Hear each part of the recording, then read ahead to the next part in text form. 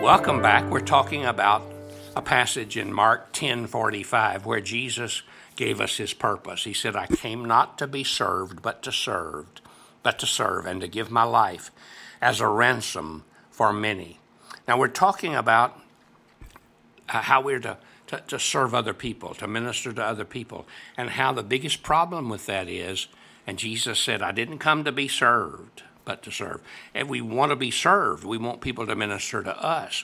For example, if you teach a small group or something and nobody seems to appreciate all the hard work you do, it's easy to get self-pity going, and it's easy to feel bad, and it's easy to get a little angry at the people. But why is that? It's our old self again. We want to be served. Are we doing what we're doing to minister? Are we doing what we do to receive the accolades of other people? Are we doing what we do because we really want to please Christ and we really want to make a difference in the lives of people, or we really want to serve people? Or is it because we simply want other people to recognize us? Even in recreation, I used to play golf some.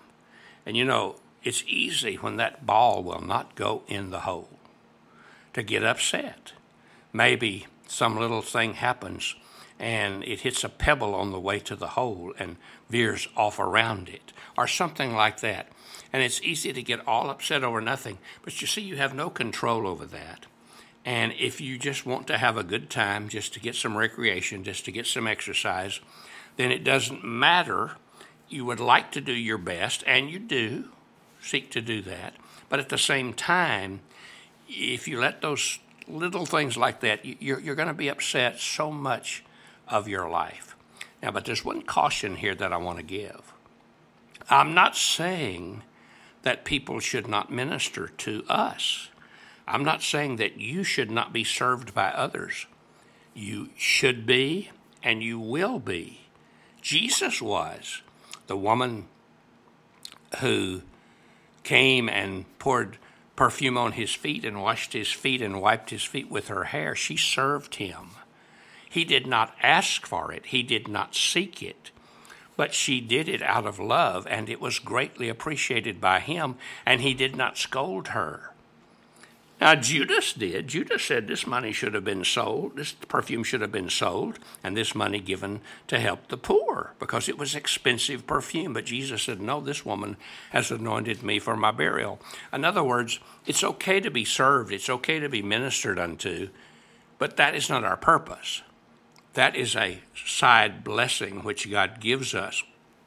Through the years as a pastor, it's been my privilege to serve and minister to people who were sick and people who were dying and people who were bereaved and people who needed Christ and people who were brokenhearted. But it's also been my privilege to receive from other people. That's why Jesus said it's more blessed to give than it is to receive. But he didn't say there was anything wrong with receiving. We need to receive people's love. We need to receive people serving us. We need to receive that with graciousness. So don't think I'm saying that if somebody does something nice for you, if somebody goes out of their way to be a blessing to you, that you should just discount that and say, well, I don't want that to happen anymore. No, that's not what I'm saying. But what I'm saying is it's a matter of your purpose. What is my purpose? My purpose, I'm not doing this to be served. I'm not doing this to be ministered unto. I'm doing this to make a difference in that person's life. And whatever happens with that group I'm teaching, with that person I'm helping, I've had people, and you have too if you've ever done any of this, I've had people that I've worked with for months who eventually just turned their back on everything I shared with them and everything I helped them with and went their own way, ridiculed what we had talked about and rejected me. And that's hard to take. And I think there always is going to be some hurt there when that happens, because you've invested so much in that person's life. And as a pastor, I've invested in people's lives to have them reject that and reject me. But if I came to serve, I did my job. If I came to minister, I did what God wanted me to do. So I don't have to really worry about the result. That's why I think the best definition of witnessing and sharing Christ is sharing Christ in the power of the Holy Spirit and leaving the results with God. And that's what we have to do in serving.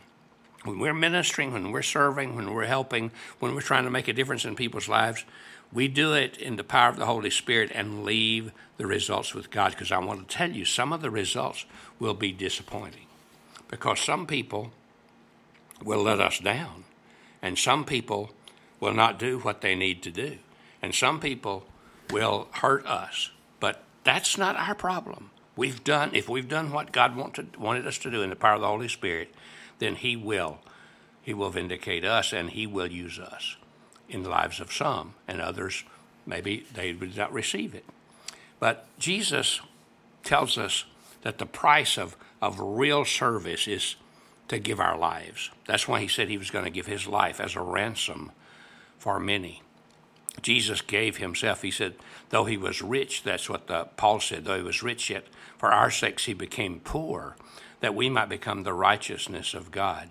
Jesus gave Himself to the awful, awful agony of the cross, where He suffered and died for our sins. And if you and I are going to make a difference in our world, then we must be willing to give our lives, to give ourselves up for Him. One of the ways we overcome the devil, the Bible says, is that we stand on the Word of God and on the blood of Christ, and that we're not eager to protect ourselves. Our lives are on the line.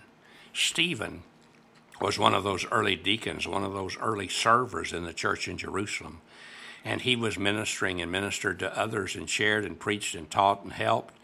And then one day he was killed by a mob of Jews who wanted him destroyed as a believer.